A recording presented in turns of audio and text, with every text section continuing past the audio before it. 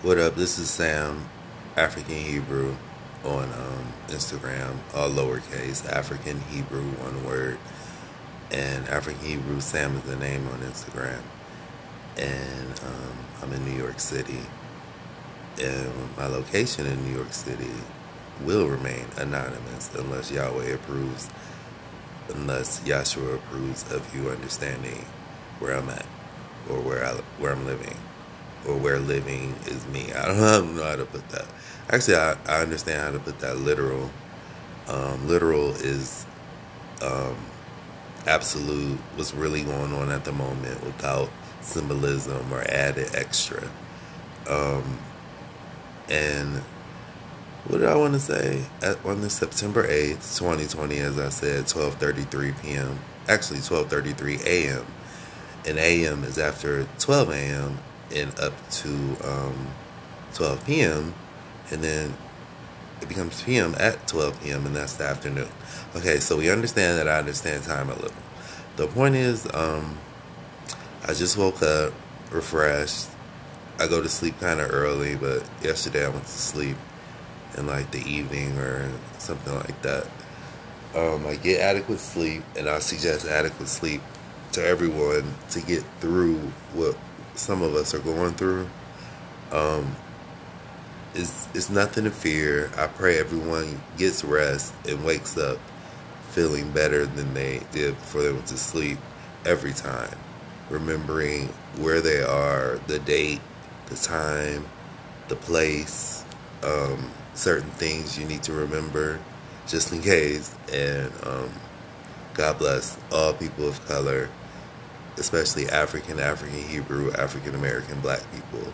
Yeah, all people of color are worthy of love.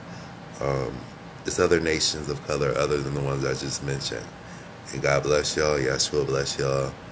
And we all know how I feel about something else. I don't even want to mention them right now. I want to mention good things. And that could have been pun the right now, but I ain't right. I ain't on the side of the right. I'm not a Republican or anything disgusting like that. I'm not very political either. I guess if I was political, I would be interested in the independent party because it's different than everyone else. And independent is a good word if you look at that from a literal dictionary definition. I hate the word dictionary. It reminds me of something gross. There's certain words that I say or think that I try to avoid or change. And I've mentioned this before. I get you could consider it compulsion, but I also do that with numbers. You know, I don't try to change numbers, numerals, and just other things. It might be that I have an expansive mind or expanded mind or an expansive mind, and I don't know. I've heard certain things about myself, but I really am not trying to focus on all the compliments because some people will, quote unquote, build you up to let you down.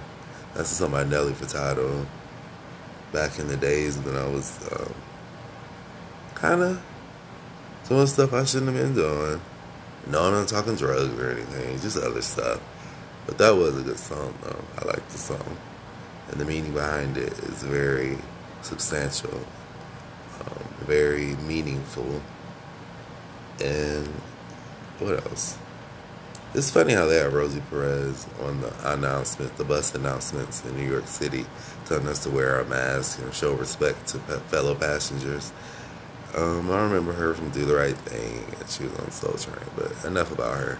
I don't know. I just feel like saying what up. So whoever decides to listen and Anchor, can my numbers be accurate? And can my podcast be distributed evenly across platforms and evenly across the world so I can have listeners? I hope you aren't trying to throw shade. You know what I mean? That just sounds gay. And I'm trying to avoid that, but temptation is temptation. The point is, I call for people to face their own realities, judge their own realities, and stay living in their own realities.